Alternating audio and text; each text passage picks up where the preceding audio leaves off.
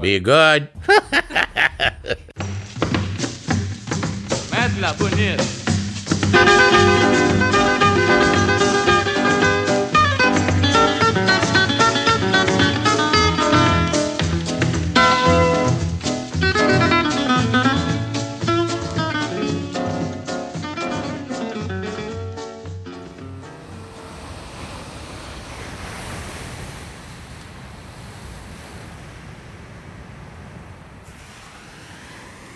Hello there, listener.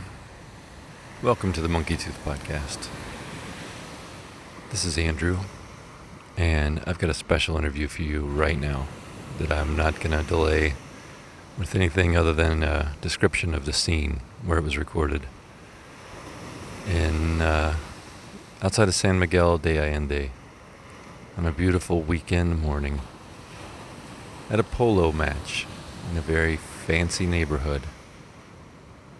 I met this incredible human being, and we had the following discussion. I hope you enjoy it.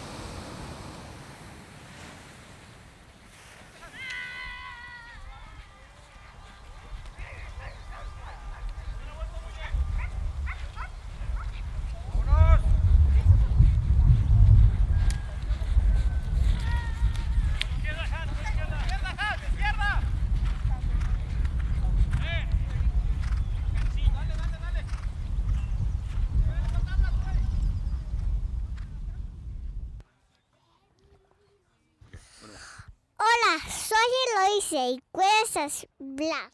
Ahora te toca. Buenos días, me llamo Forky. Yo trabajo en el basura. Yo me llamo Eloisa y yo soy en la competencia de los caballos y yo a Halloween. Me llamo Stephanie. Yo trabajo en el avellones. Yo como insectos. Yo me llamo Eloisa y yo soy la protegeja de los caballos y yo soy del Halloween, de los vestidos y de Halloween. Yo soy Fernando. Yo profesor de historia. Yo como la mesa. Yo presento que yo me presento Eloisa y soy la competencia y de los caballos y de Halloween y los vestidos de Halloween, ¿sí? ¡Ay, la agua! Yo soy Pele. Yo caminando en la luna y yo como bolsas. Yo me llamo Eloisa y yo me voy de la silla y de la mesa y de la silleta. Elo, canta una canción. Está bien. Estuingan. Ay. Checa que esta canción no se puede seguir. Canta una canción bonita. Está bien. Eterita, ¿dónde estás? Quiero verte, titida. Él es el mar, un amante de verdad. Eterita, ¿dónde estás? Quiero verte, tititar. Ahora te toca cantar una canción. Ok, terminar. Perfecto, muy bien. Gracias. Okay, that was Eloisa, the daughter of the two people we are actually going to give you for an interview this week. I don't know if interview is the right word, but anyhow, we met these two wonderful human beings in San Miguel de Allende, and I'll tell you about them in a minute, but for right now, I want to describe where I'm sitting. I'm on a beach in the state of Oaxaca, and I kind of feel like I'm split in two directions. On one side, I'm sitting with a conscious and subconscious mind. I feel like I've just barely explored. And in the other direction, I'm on a beach, which I've barely explored, in a state in Mexico which I've not even scratched the surface, in the country of Mexico, where we have got so much to see, and it's such a rich and unexplored place for us, on a planet called Earth that we know nothing about, in a solar system, and a galaxy, and a universe about which I know, as close to nothing as you can really get. So in all this exploration and all these question-asking moments and places I find myself, the more we look and the more we dig, the more we just do not know.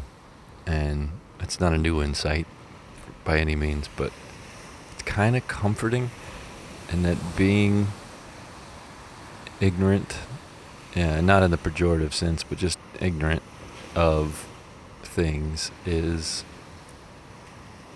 you're kind of off the hook in a way, because no matter what, you're never going to know it all. You're just going to know what you can know and be glad that you got the opportunity to not know everything else.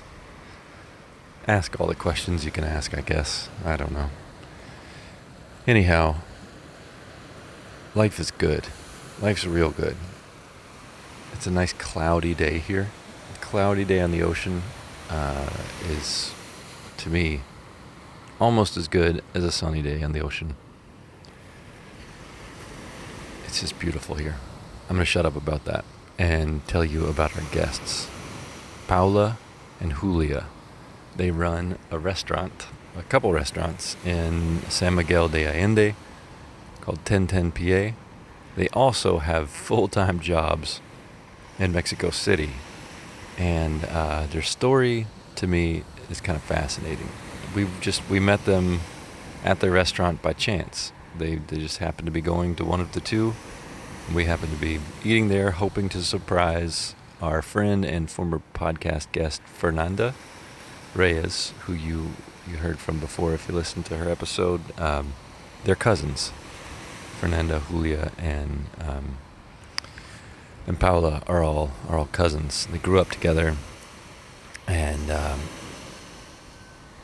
Julia and Paula lost their father, which was Fernanda's uncle, who was sort of the patriarch behind these restaurants. And I don't know, the result of all that passing and that loss and the family dynamic in Mexico, all of it's really fascinating to me, just to sort of watch good people operate.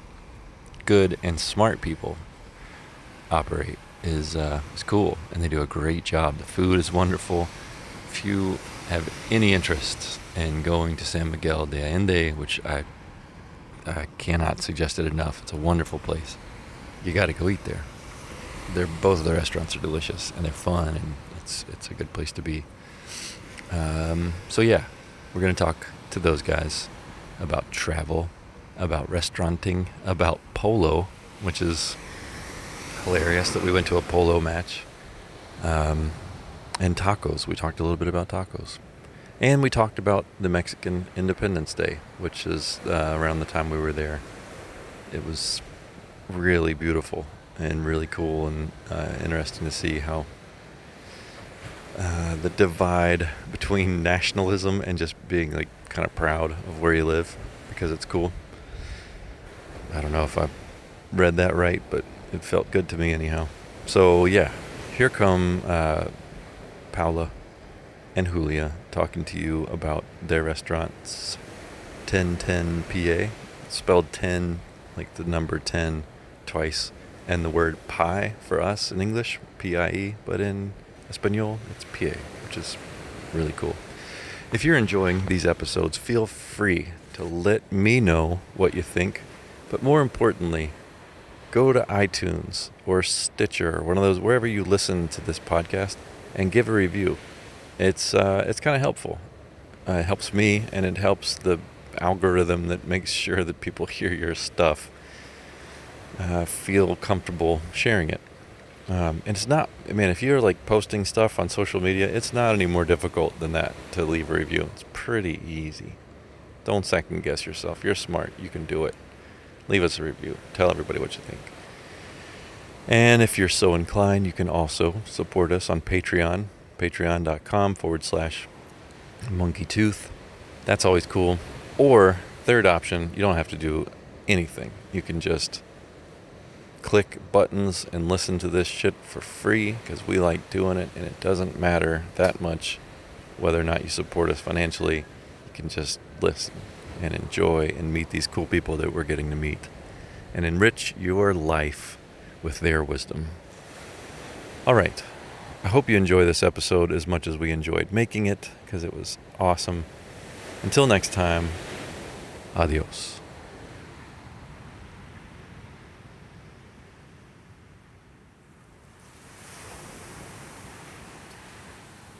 Thank you both so very much for being just hospitable to us. I know we've just been in your restaurant and in your town, but the moment we met you guys, we felt welcome and part of your family almost.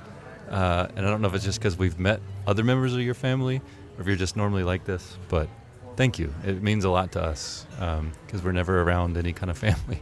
So it feels good. Oh, you're welcome. It's our pleasure. Yeah. It's just, I don't know. We saw you, we thought we knew you or somebody knew you, and it was like just, it's normal for us to maybe be in the same frequency as someone and just be open and like just take them in, you know, with whatever we can show them. We're super happy to do it. It's just wonderful. Sharing. It's absolutely wonderful. So I'm with Paula and Julia. What's your last name? I don't even know your last name. Villaseñor. I can't say that. Villa. So Villa. Villa. Señor. Oh, señor. Villaseñor. Yes. Okay, I can't say that. Lo siento. I guess I'll give some context. We met you at 1010 PA, the same restaurant where we met your cousin, Fernanda, who has also been on this podcast. We had no idea that we would be coming to San Miguel. We thought we were going somewhere else, and we just kind of came randomly and thought we would surprise your cousin, but instead we got you two and your hilarious little daughter. We'll talk about all that stuff in a second. But first, we're in kind of a busy little restaurant on Independence Day in Mexico. Would one of you want to tackle what is today about for people in Mexico? Sure. Independence Day is September 15, so it's not Cinco de Mayo, what everybody thinks. Right. Independence Day is what we celebrate is the day when a famous priest called for independence from the Spaniards in a town that's very nearby here that is called Dolores Hidalgo. Sí. And San Miguel de Allende was actually one of the hubs of this independence war. So it was like where it all originated. So it's San Miguel de Allende, Querétaro, and Dolores are like the three towns where the whole independence, the insurgency was planned and conceptualized and where it started. So it's the beginning of the War of Independence that lasted, I think, 10 years. 10 years. It happened in 1810. So for this area of the country, it's very important in all of Mexico. It's celebrated across Mexico, but in this area specifically, it's especially important. Yeah. So there's a lot of celebration and reenactments, and you'll see like people in horses, like dressed up as the era and just like acting this war. So yeah, that's why we're very proud of our independence. Yeah. What can I say? I get it. Tonight is the big night where everybody goes to the main plaza. Every town in Mexico will have this celebration. So you'll go to the main square, and any government body will come out of a building and they will scream, and that's what you might have heard. It's like this Viva Mexico, and everybody screams Viva, and everybody gets super excited. It's very patriotic, and they celebrate all the heroes of the independence, and then there's like a lot of drinking and a lot of fireworks afterwards. So that's like at midnight, and then we have the 16th, like a free day. So that's like the independence. No trabajo. Holiday, no working. hangover. Yeah, Everybody's hungover. partying. So tonight is gonna be like a super crazy Yeah. fireworks night, and People keep telling me in many towns since Baja until now, people say, do not hang out with a Mexican if you have shit to do tomorrow. Like, don't hang out with a Mexican tonight if you have shit to do tomorrow, because you will not make it. But we hung out with you guys last night, and we made it to a polo match, which is like, of all the things that have surprised me in my expectations of what I would be doing in Mexico, going to a polo match has got to be at the top of the list. I never thought I would be seeing polo, and I watched you, Julia, play polo today, which you learned in India. yes, I lived in India for 5 years, and I wanted to ride because I've always liked horses, and I ended up in a polo school, and the guy was like, I teach polo, what do you want? I just wanted to ride, and I was like, okay, I'll learn polo. Like, I just want to ride horses, and if it's polo, it's fine. So I started, and I really liked it, and I studied for 2 years Where in India? in New Delhi. New Delhi. And then when I came back to Mexico, I didn't know where to play, and then I knew that San Miguel had a polo club, and so I got in contact, and then I started playing like a year and a half ago, Okay. like really playing matches and training more. And so today was like a friendly match, and I think And it's you the most won. exciting. You scored a thing. goal. I scored a goal. You knocked some people around. Yeah, Oh, not come so on, much, man. You a knocked little some bit. people a little Nobody bit. fell. Nobody Nobody's fell, hurt. yeah. The But horses survived. You The survived. horses survived, and but it's really exciting. It's like adrenaline, Yeah, pure thing. yeah. Yeah. And I had no concept of what polo was really like. I didn't realize you switch horses throughout the thing. I mean, there's quite a lot of crazy rules, and it's a very involved game. Yeah, so it's 4 horses per player and 4 players per team, and it's about scoring goals like a football match. Right.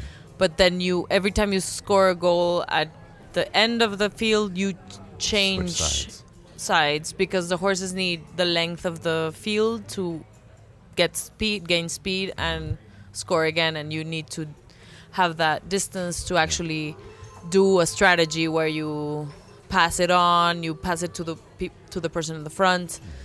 So the person in the front, what I was playing number 1. Mm-hmm. Number 1 is the worst player, so it's like the lowest stakes because you need to go to the front, and they'll give you passes, and then you score. Right. So the number 1 is the one who scores, but the better players are in the back because they're defending and they are changing the game. That is mainly what happens. Right. Switching, the play back and forth. Yes. That's kind of interesting that they put the lower skilled player at the scoring position, so Yes. you get like some glory. You get glory because you're bad.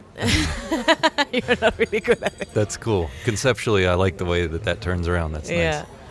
All right, I promise we won't make this a polo podcast. We'll talk about many other things, but I just was kind of fascinated by that whole thing. Tiffany has been wanting to go see a polo match for a long time.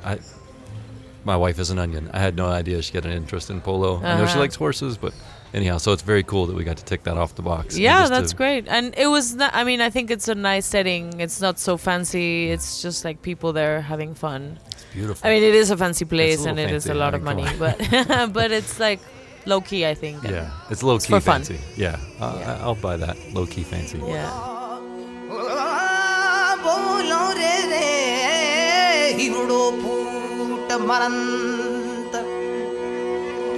Are morudare morudare morudare morudare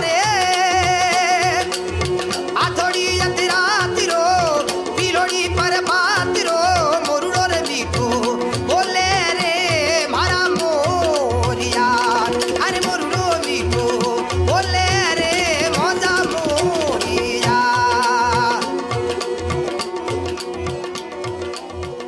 All right, but so what I really want to get to with you two, I mean, you're both very interesting and very hard-working people. And if it's cool with you guys, I want to talk to you about your dad and what you guys are up to, because you're in a unique position. And if I can just give a little context, a little over a year ago, your father passed away, and you have inherited a number of projects from him, not the least of which is Tintin PA, which is 2 restaurants in San Miguel de Allende. Employees, kind of a crazy mess of a thing to turn around and turn into a really nice Like both the places are fantastic. The food's great. The service is really friendly, and evidently that's not been the case in what you inherited. It's you guys have done a job and a half turning the thing around. So maybe if you don't mind, just kind of tell me about your dad and like what happened to you guys last year. Okay. So my father passed suddenly. It was very unexpected. And both Julia and myself, we had our lives just going for us. We are both, as you say, very hardworking. I do communications and PR, and Julia is art curator and also art communicator. And we never really thought about inheriting my dad's businesses. We had our thing, right? Like, it was not something that we were necessarily planning or even expecting. So when my father passed, two restaurants landed in our laps, basically. And the thing with restaurants is they're very, very fragile. They're very easy to bankrupt. And they're very hard to manage. So we have been basically learning by failing and then having a couple success at this restaurant management business. So yeah, basically the restaurant was very much my father's identity. So it was he opened the first Tentempié when he was, I don't know, 36 maybe.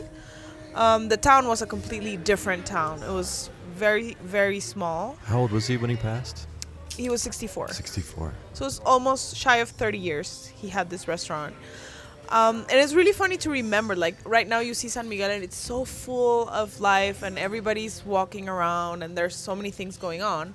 But in reality, when my father opened, people would not wander away from the main square. Really? Because they thought, like, people would tell my dad, like, your restaurant is very far from the main square. I don't think you're going to make it. It's Wow. 1 block away, just for reference. Yes, it's very close. And he really struggled. He worked his ass off. There's no other way of putting it. For 8 or 9 years, he was in that restaurant every day with his denim apron and just being very friendly and smiley, receiving everyone that would come, struggling to make ends meet for a very long time. And he created this whole community of friends. They're called Amigos Tentempié. They actually have this chat that I'm a part of now. And it's basically a large community of people who came here, like, and it's a very diverse group. And they all gathered at Tentempié, and they would meet there for dinner or for playing domino. My dad was also a big player. He loved to play backgammon and domino and chess and poker and whatever game came his way. So when he had this restaurant, he would play chess and backgammon and poker, and it was kind of a meeting center for friends. He also traded a lot of food for art, so we also got quite an interesting art collection that is paid entirely in tacos, which is a pretty cool deal. That's very cool. And then when Tentempié sort of picked up, it was the first restaurant to have tables outside, for example. That was like a complete innovation for the town. There were no outside tables with shades that you see now everywhere. Everywhere, yeah. It was the first one. That's cool. And then a couple of years later, a friend of mine opened this grill in San Antonio, in this street that nobody gave 2 cents for. There were no houses. It was like Stirling Dickinson was the end of town. So my friend opened this restaurant, and she couldn't manage it. It was hard work. See. A lot of people open restaurants and then are surprised that it's hard work. And she was closing it, and I told my dad, just buy it off her. And he didn't want to. And I was obsessed with what is now Tentempié al Carbón. And I was very, very, very stubborn. I was like, Dad, just get it. Like, do it. And he got it. And it went really bad for like 6 or 7 years. And he would always tell me, like, Paula, you made me get into this mess. And now I need to make it work. But in the last years, it really turned around a lot because there's a large American community that comes every day. And we have a lot of our clientele is really what you could call local. Mm-hmm. It's Americans, but they live here, so it's like foreign locals that come a lot, and also a lot of Mexicans come. So we do not rely on tourism. Yeah. Unlike the other spot, in the downtown spot, really is mainly for tourists. So they're different beasts. Very different. Yeah. So yeah, I don't know if you want to add anything. So, well, you were in Panama when your father passed. Where were you? I was already in Mexico City. I had come back from India for 2 years already, and Sorry. I was working at a gallery, and yeah, I mainly had my life in Mexico City. I came here every once a month or something to see my dad, but my dad had he had been working in it for so long that we really were not part of anything of the restaurant. We were not made part of the way it operated, and it was hard to sort of see things and tell him, because he was like, don't mess with me. I am dealing with this, and why would you? I got it. No? Yeah. And then we had a shock. Yeah. Well, I always regret wasting my conversations with my father, not asking him questions about the restaurant. I How never does this asked him work? anything. And then when I got it, I was like, fuck, I didn't ask him how you manage. that's an interesting thing, that regret of not having asked questions to people. I think that's such an important lesson for anybody listening. If your parents are still alive, if you still got your parents, ask them everything. I regret with my father not having... I wanted to do this, like this recording that we're doing right now. I wanted to do this sort of thing with my dad, and I never did. I mean, it wasn't as easy as it is now to, but still, like, that opportunity to quiz your folks, to quiz your parents and learn about just, maybe not just restaurants, but like what they were about and what they were like. What did you guys talk about with your dad? You were all very close, right? The three of you? Yeah, so my dad was a very, very fun and interesting guy to talk to. He read a lot, so he was an interesting guy. We talked about everything. It was very broad. We had very long conversations. We loved to drink wine and sit in the restaurant and just drink and talk and talk and drink for hours. Traveling was also nice. We also traveled with him in the later years. Mm-hmm. He became super generous. It was a very funny story, like how he evolved. Yeah. He grew up with, I wouldn't say misery, but a lot of scarcity, and he really struggled to make money for a very long time in his life. So you could think he was stingy. Now we know he wasn't. He was just struggling. Yeah. But then when his businesses started going well, he became extremely generous. That's cool. Or he just showed the generous side of him very gladly, and he was very happy to help people and pay for travels. And so we went to Italy together and Colombia, and we traveled in Mexico as well with him. We went to Turkey, to Paris. So it was cool to travel with him, although it was a pain because he always wanted to find Mexican food in like Paris. Why are there no tacos here? Yeah, and he didn't like to walk that much because he had a pain in his leg, so he was really happy with the bikes, with the Velib. Mm-hmm. And he would love to have Velib and drink café allongé. Like he would have like 7 coffees and like stop in every coffee place and be very happy. So he was a difficult traveler, but it was fun. Like in the end, you really enjoy having done that. Getting to spend that much time with him must have been really cool. How old were you guys when that was going on? When you were traveling with him? I was 20. No, I was 30 when we went to Paris. So I was 28. Late yeah, 20s, like the early late, 30s. the end of. Wow. Last trip we went to Colombia, and it was also really nice. Eloisa was already small. She was like 8 months old or something like that. Yeah. Was he just super crazy about her? He loved her. He thought that she should be smarter and she should speak more, but she was 8 months.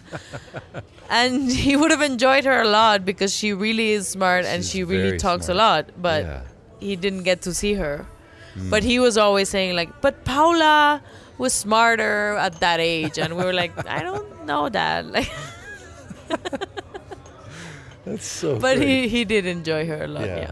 Yeah, that's really cool. So, with the restaurant, I mean, you guys have gotten this. You've gotten this thing dropped in your lap that you said something yesterday that I thought was telling. You're like, we thought we were free of waiting tables. We thought we were free of it. We'd never have to do it again. And then suddenly you have to do everything in the restaurant. Like it's all now your thing. But you seem to have like, and you're both busy. You have your own lives and your own jobs that you're still doing. Like, I mean, Paula, you're a mom and you have like a busy corporate job. You have a very busy job.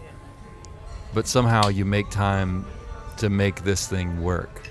Like, do you enjoy it for the restaurantness, or is it just like, is it more of like a tribute to your father? Like, where does that land for you guys? Oh my God. I think it's a bit of both. Like at the beginning, it was just like this sense of responsibility. Like you have all these families depending on your decisions, and you can't just be ill prepared.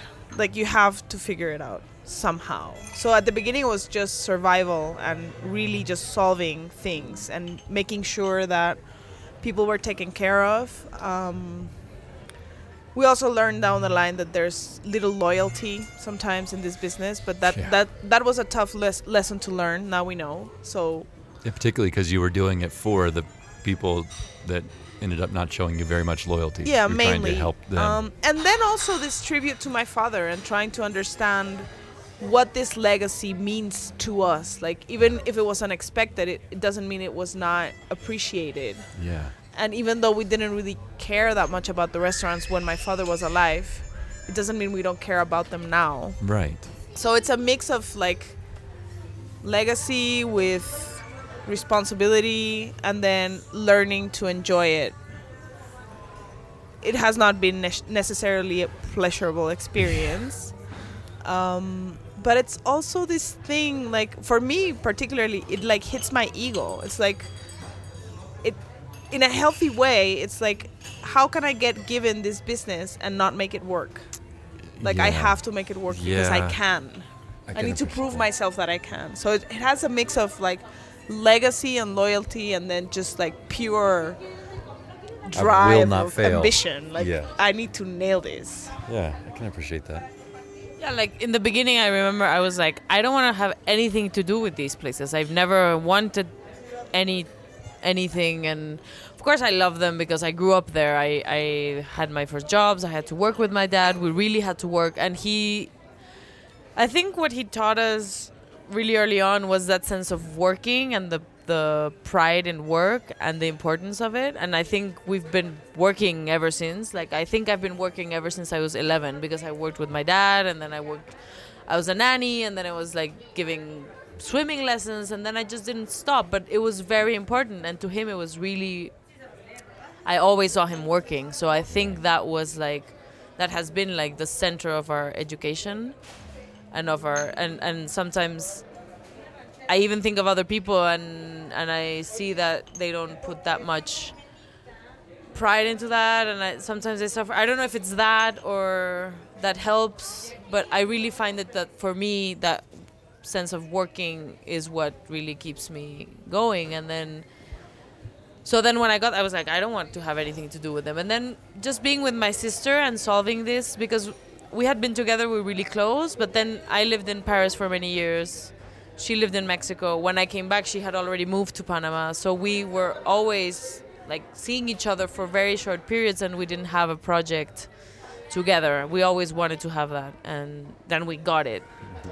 So we did it, and then we were like, oh, this really, we've always thought it would work well, and it really does. And we really enjoy each other, and like having each other's back at different moments when I'm not good and she's not good. We're always balancing each other. And then now I really enjoy it. When I come and I tell everybody like my hobby is selling tacos, everybody's like, what? I was like, yeah, I sell tacos. I have a restaurant. Everybody's like, and it's really fun. I really enjoy it because it's work, but it's a different kind of work. I really switch off from the other work I have. Yeah, I can imagine. I like that. Very, very different work between the two of you and what you do at the taco stand, or not taco stand, at the restaurant. But you, there's something about it, like there's an element of sacrifice in what you guys are doing. that I mean, I'm sure you're aware of it, but what I noticed, like yesterday, you were describing what the restaurant looked like before you guys took it over, and obviously what it looks like now is incredibly different. And that's hard. Like, that's hard in your family's home. Like, say you just inherited a house from a parent, and all their stuff is there. It's like, well, I mean, I don't want to dishonor my family, but I don't like that picture. I don't like this fucking carpet. You know, like, that's hard enough in a house. But you were saying like how your father's identity was wrapped up in that restaurant, and that you guys went in there and like, look, we've got to make this thing work. This is not cool. We've got to fix this restaurant. And you guys turned it around, and it doesn't look the same as it did before. It looks very like clean and like, I don't want to say modern because it just sounds dumb or whatever, but it's nice. It's like really feels good and open and spacious in there. And I gather that's not how it looked before. And that, like, the sacrifice of doing that and the sacrifice of your time and your other projects and the things that you would otherwise be doing with your life, it's really interesting to me that, like, I think it's probably because of that sacrifice that you enjoy it so much.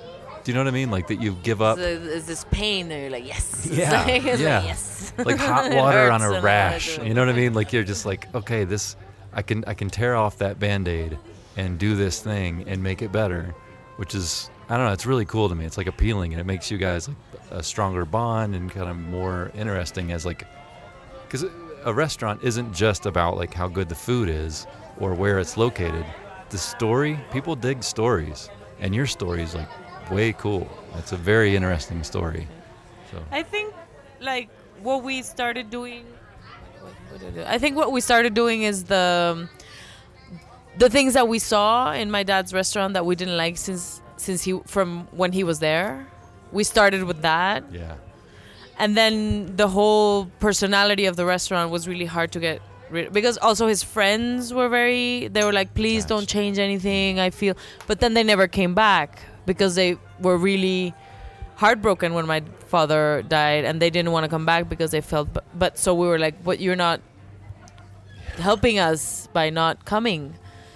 And it's been a process. So what we could fix what we were not so attached to, which were the things that were urgent, and like the kitchen, and we won't go into detail.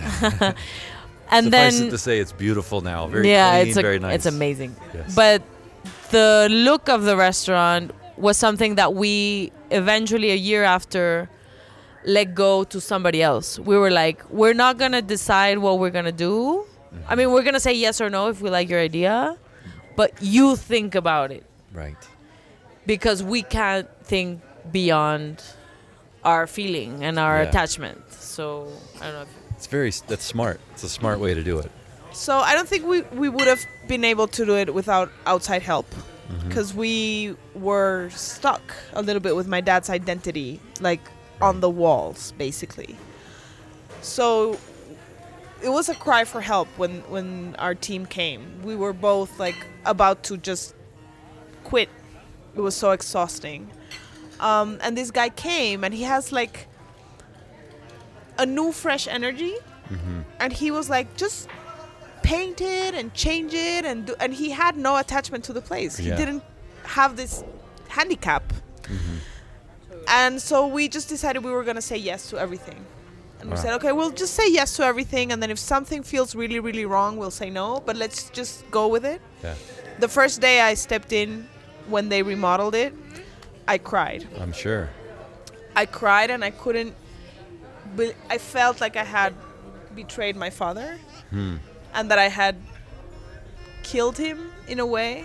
Like, it was the confirmation of him being dead was the only reason that we could change that place in that way, because he would have never let us do that, right? Never. So every time we change something in the restaurant, like change the menu, change the staff, change the decoration, it's a confirmation of his passing. Yeah. And that makes it super painful. But it's also a very healthy way of processing his death, Yeah. because it's an affirmation, and it's a constructive affirmation, and a way of mourning through work. Yeah. That, to me, is very interesting. Mourning through work. And that, like, nothing grows without something else dying. That's just Dying. the way things have to work. Like, Yes. I mean, these trees, this grass, us, everything, it goes from like the actual to the metaphysical, the metaphorical. It just, something has to go for something else to grow. Yeah. And that you guys have, I mean, you're embodying that through tacos. That's one of the things that just keeps blowing my mind about this country, is that somehow everything is just a couple steps away from a taco. From a taco, yes. Yeah, just- taco is I like mean, the center of the world. It really is. Of this world. It could that could be the new cry for independence. It's Yeah. just al pastor. ¡Vivan los tacos! ¡Viva! Yeah. It's kind of an amazing thing that you guys have that like connection with food and life and death and family. It's all so beautifully intermingled in this country that I don't know. But what I wanted to circle around to was like, you guys you're tethered right now to this restaurant. You've got like a very serious project and things to do, but you also both clearly like travel, and you've done a lot of traveling. I mean, you've lived in other countries. Yes. You've traveled with your father. It sounds like your sister's done a lot of traveling. Yes. Where, like, I mean, let me put it this way. Like your cousin, that was one of the things that like made me want to talk to her, because I could tell she'd traveled. Yes. She just seemed interesting to me, and I was like, okay, I gotta ask this lady some questions. Yes. That seems like it's still probably important for you guys. You want to expose your daughter to travel. You got more travel in you. Like, where are you with that right now? Are you even able to think about that sort of thing, or is it just you got too much going on to think about travel? Well, we've been lucky enough to have been able to travel. I just went to Paris again after 4 years. I hadn't seen my friends. So I went there for 10 days. I took a real vacation. I had no work, which I normally don't do. I travel for work. My sister travels for work as well, for her, like, the week The other job. The day job. The day job and the night job. So we do keep we travel to New York together. We like that has not been an issue, and I think cool. We keep having plans of going to India maybe again back. I want to go, and where did we say we want to go to Peru or something? But we always manage. We set a place, and we eventually You go. just go. Well, that's cool. Yeah. You make time. You prioritize traveling. We make together. time. We have a great team at the restaurant. It has helped us a lot, and I think that is the main freedom that we're getting. That we can actually leave and not come every weekend and not be. But we're always attentive of what is happening. Yeah, but we of course. can. And she can say like, I need time out. I need to go to Italy for 10 days. I was like, go. Yeah. I'll take over, and then that's why we're a good team, I think. You're definitely a good team. We're gonna hit pause because a bunch of food just showed up at this table, and it's hot and looks good. So are you guys cool with that? Hitting pause and eating some food? Yeah, let's see. Okay. Pause.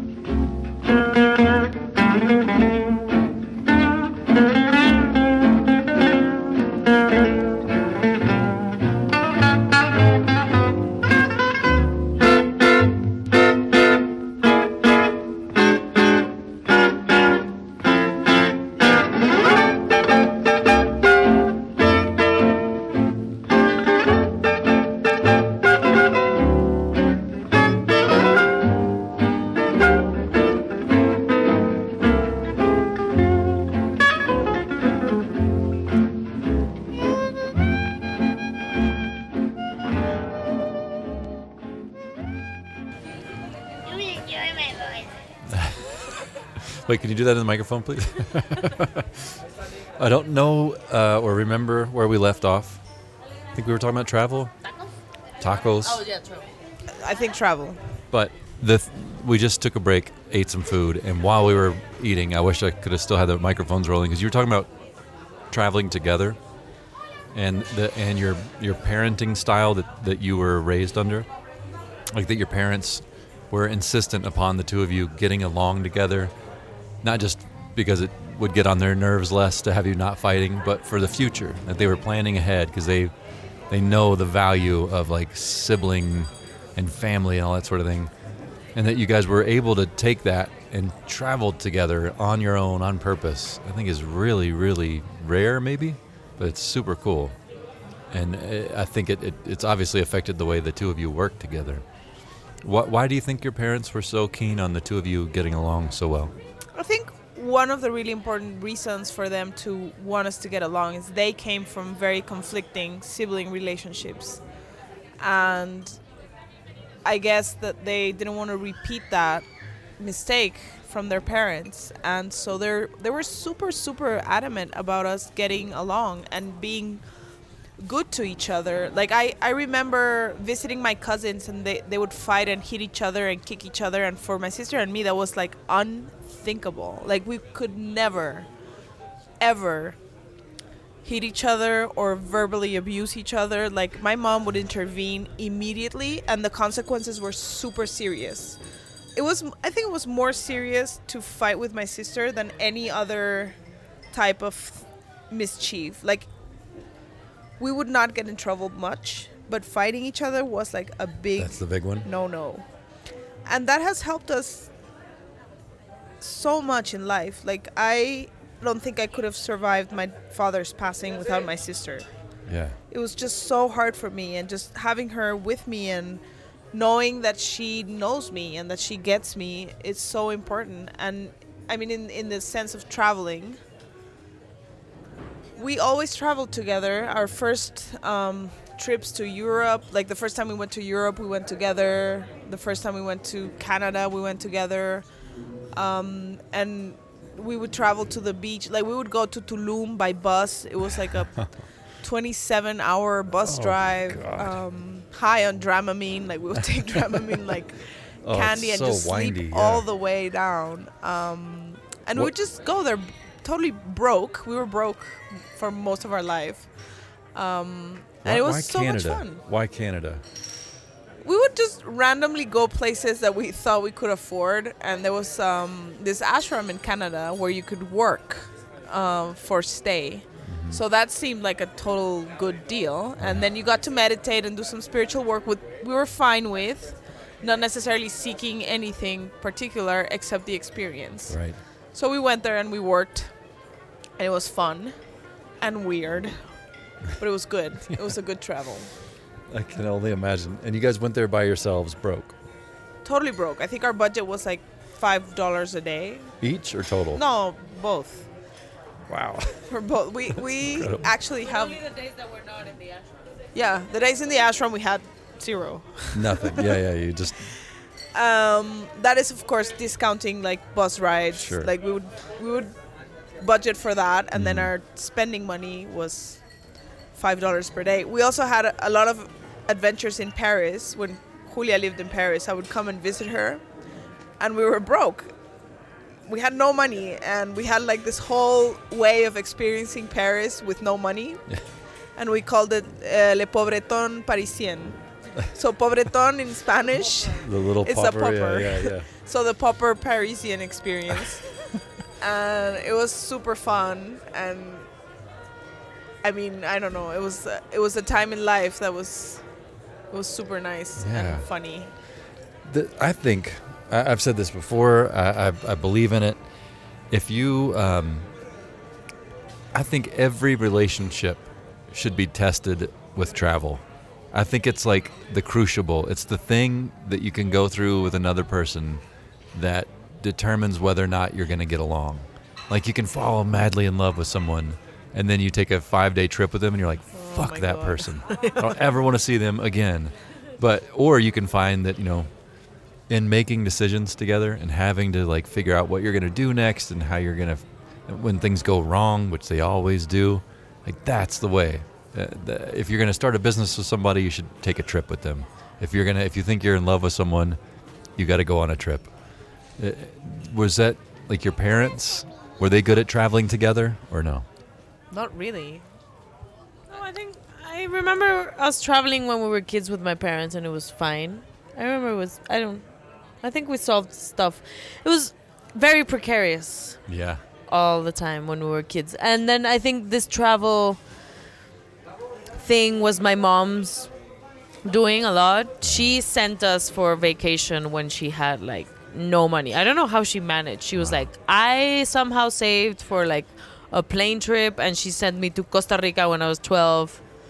And you're like, you were going on vacation, and then my sister was sent somewhere else, and then we were sent together to Europe. But my mom had no money, and my dad was like, he was working at the restaurant, like not making ends meet. And she insisted that we travel alone. Together or alone, and she was just like, go. You're 15, you want to go to Tulum by bus, you better go. I'll give you 200 pesos. That's all I can give you. And you like, whoa. And we went to, maybe now you see dangerous situations, but she thought, or she felt that we were well prepared to do it, to hitchhike and to confront the world. Yeah. Like that.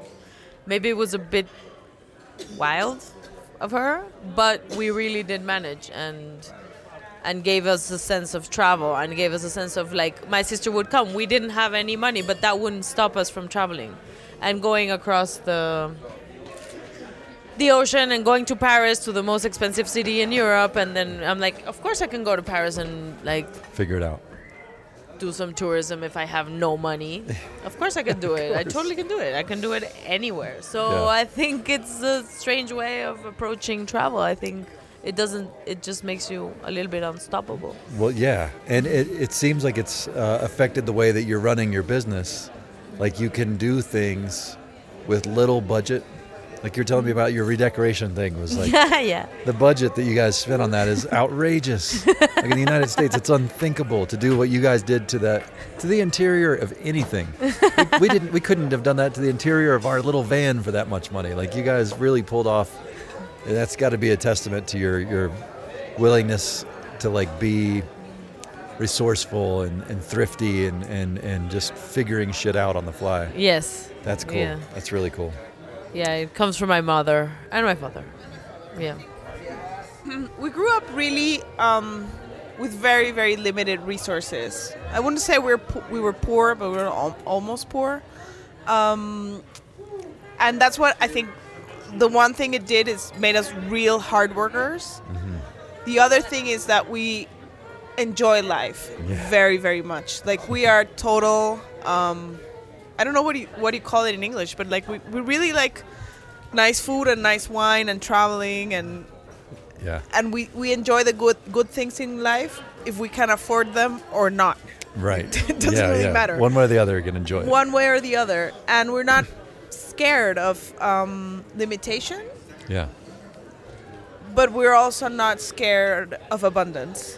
So it's a good place to be in because we know where we come from. Mm-hmm. We don't forget where we come from, but we also are willing to become as abundant as possible, which is sometimes I think something that can happen is that if you grow with poverty or limitation, then you become scared of having. Right. You don't want to like lose your calluses. You want to stay strong or stay humble and stay like... Yeah. centered and well connected. Like my sister now, she plays at this polo club, which is like for millionaires, but it doesn't mean that it's just because she likes polo. Yeah. That's the only thing, right? That's the thing about being relatable. If you're actually relatable, it doesn't matter how much money anybody has or what their status and that sort of thing. You just relate to human beings. And that's the quality that I feel like you guys have utmost. Is that you're genuinely into other people, which makes you ideal restaurant people. It makes you kind of ideal partners in whatever it is that you're trying to do.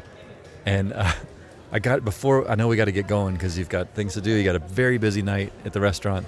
Hopefully. Yes, most definitely. I want to talk to you about your spiritual guidance. Okay. And you were telling me the story yesterday about the bruja. Do you mind telling me about... No, sure, we can tell you about her. Okay, cool. I don't know how we met her. I'm not sure. Someone recommended us to her. It's quite common in Mexico that people consult like tarot readers or palm readers or coffee readers. Like, it's part of the culture in a way. Not everybody does it. I'm not gonna exaggerate, but a lot of people do. And we started visiting this woman. I mean, for me, it's almost 18 years ago. Wow. I was 20 or 21 the first time I consulted her.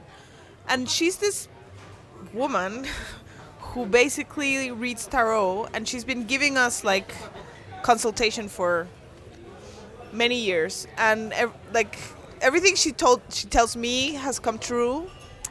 She's also very obsessed with Julia finding love with a blonde man. Has not happened. Always 3 months. Yeah. And no blonde love has come her way.